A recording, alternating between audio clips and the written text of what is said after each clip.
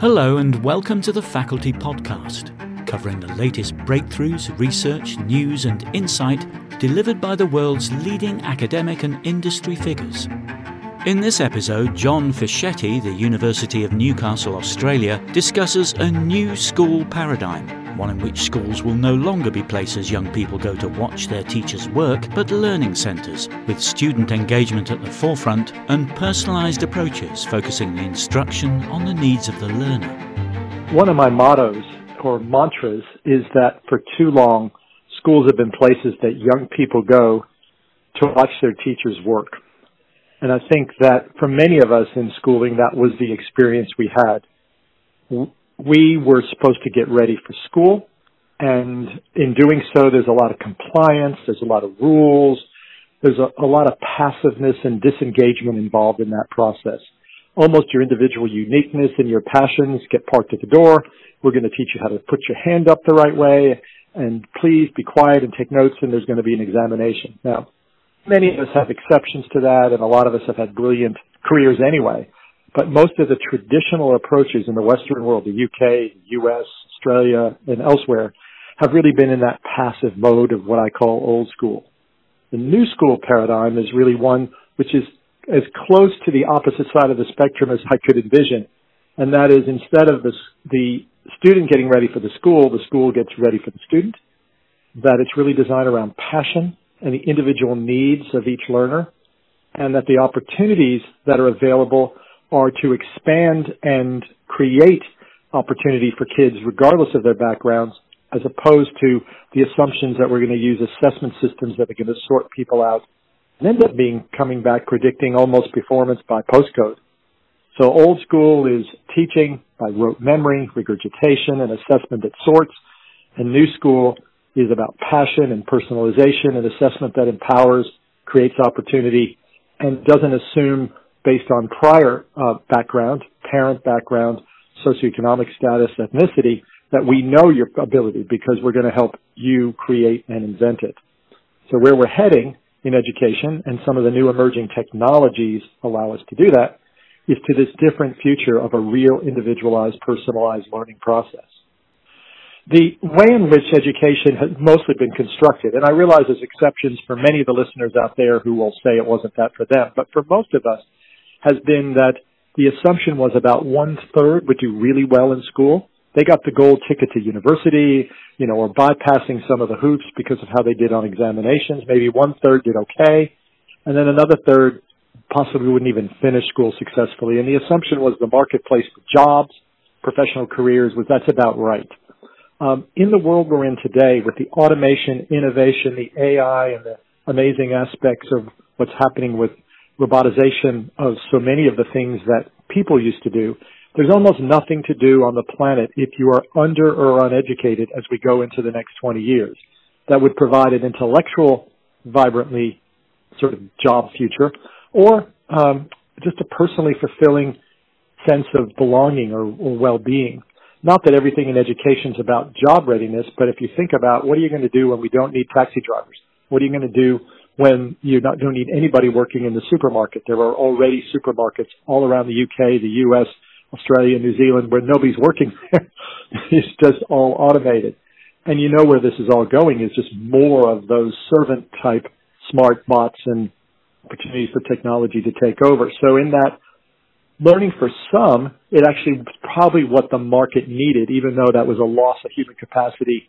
Maybe bad systems were used, bad assessment systems were used. In the learning for all, we really need everyone to figure out what their niche is, and education, and particularly schooling, should empower them to get there. We really can't lose anyone or afford economically, socially, morally to allow anyone not to figure out their capacity and just go for it. Because it's going to be the innovation of the mind rather than the mine in the old coal mine sense that's going to be the opportunities. And that means it's going to look different for everybody, and not everybody's going to have equal in their abilities in every area, but it does mean our goal would be for everyone to find that passion and help deliver on that so they can have a great life. So education for all involves not making assumptions based on a parent's education or any of the assumptions that schools now make about traditional testing. It's more about finding students' potential, helping them reach it, and then seeing if they can't go forward and, find and discover their niches in the world. So education for all is our goal. It's a very high and lofty goal, just as the Sustainable Development Goals are from the UN. We should end poverty. We should have gender equity. We should have climate that we can actually breathe in and live in. So we shouldn't be accepting any student that doesn't find that success in a schooling system. That puts a lot of pressure on the current understanding of what a teacher does and what a school is about and the responsibilities of parents.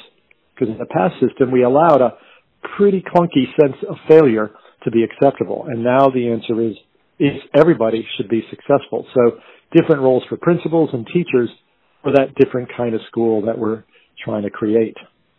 I believe that most of teacher education, at least in the Western world, and I could argue in many of the countries that are very successful in traditional education like China, are really good at preparing teachers to prepare their kids for the past. So I think most of our teacher ed programs are doing a really good job of placing students in schools that look just like they did when I was in school in the 1960s and 70s. I think the schools do a really good job of compliance and rules and passivity. I'm not sure they do a really good job of preparing teachers for where we're heading that we just spoke about a couple minutes ago. So I think the different kind of teacher for a different kind of school is the opportunity to think very differently about what would a teacher education program look like if we were preparing students for the kind of schools we'd like, not the ones we've inherited. And in so, we've created a set of frameworks that ask teacher education to challenge itself. I'm not sure we all do the best job in using the knowledge base about how children learn. There's an amazing neuroscience and other discipline based in the learning sciences that allow us to know that the way in which the first 1,000 days of life are so prominent, and we've got to get that early childhood phase right. What happens at the brain in the transition between the early childhood age and the beginning of formal schooling? What happens at puberty when the brain prunes itself and loses what hasn't been practiced a lot in the early years? What happens with toxic stress and any trauma that anybody might have been through, and how that affects every aspect of our core of our humanity as well as the part of our sense that's a learner? And could we build a framework that includes that as a core, and where children are living in communities and societies and cultures, and honor the diversity of where kids come from? So we start with these questions of where do kids live? And let's visit those communities and let's understand culture and society and ethnicity. And how do they learn? And then the opportunity for what happens in a school, what is and was or should be a school. Because schooling is just one form of lifelong education. We tend to think of them as synonyms, and they're really not. But if you're going to do something in a place called school, what should they learn in that place as opposed to what they learn on their own or what they learn in their families or what they learn doing their club sports or anything else? And what's this notion of equity? A lot of foundational stuff in teacher education teaches history and very important sociology, but really it's getting down to equity. How do we diversify and expand opportunity and overcome injustice, which is the role of teachers as profoundly as change agents to improve society?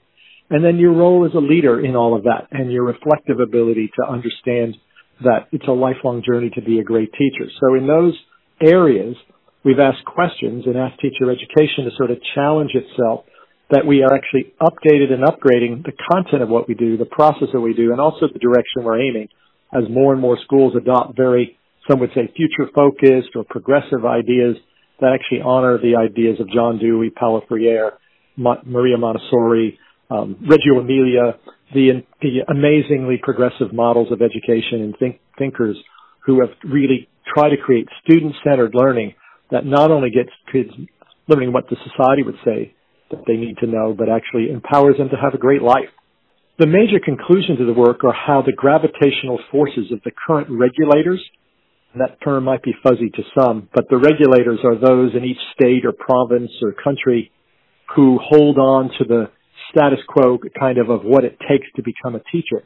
Many of them have been bypassed by programs that are all around the world, that Teach for America, Teach for Australia. There's numbers of those around the UK and Europe and around the world that are finding bypassing of those processes. But the traditional process of becoming a teacher is held on to bureaucratic regulations that have added bolted-on requirements that make teaching a very over-regulated profession to the point of discouraging a lot of people from coming in. There's 100 hoops and a lot of bureaucratic forms, and a lot of those designed to make sure good people are coming to teaching and to get the right sequence of courses, but have taken the imagination out of some of the things we've been just talking about trying to focus on how kids learn, where they come from, and what a school might actually look like if we were trying to do it right. So in all of that, we've got to realize that any change to that is seen as disruptive. And our proposal is that we have an international lens at an international set of frameworks that ask and almost are the horizontal look at the silos that have been constructed in each individual province or country. So one example, algebra is pretty much algebra. But if you look at Tasmania or Tennessee, there's different standards for algebra. There's different curriculum for algebra. But most mathematicians would say, well, algebra could actually be internationalized. So could there be an international standard that's set up as it is in other disciplines in the world for if we're teaching this subject, here's not only the content, the pedagogy, the technologies, etc. Could we have an international lens to try to cut across those silos that have developed that somehow algebra is different across the world? There's cultural, historical, and obviously philosophical differences in different regions, but pretty much most of the curriculum looks similar across the world. Even the standards look similar. Could we cut across those and break free and then allow teacher education programs to really honor the best knowledge base in the world? Because unlike other professions, the knowledge base is not driving the construction of teacher education. The rules and the regulators are. So in our effort to try to do this, we realize there's a gravitational force of every political boundary creating their own set of the same exact things all over the world, almost not recognizing that the country just across the way or across the pond has done the same thing for no good reason except that's the way we've been doing it. And busting through that is a very challenging thing because education is so wired in to the roots of what politicians believe they're in control over. And because everyone went to school, they were an expert. We haven't really had the traction that I might have envisioned early on to just having that conversation. So the big challenge is, are we ready to refine teacher ed for the future? Or are we glad that we're preparing students to go into teaching who are really prepared for passive students sitting in rows, raising their hands in a world where that model is actually obsolete?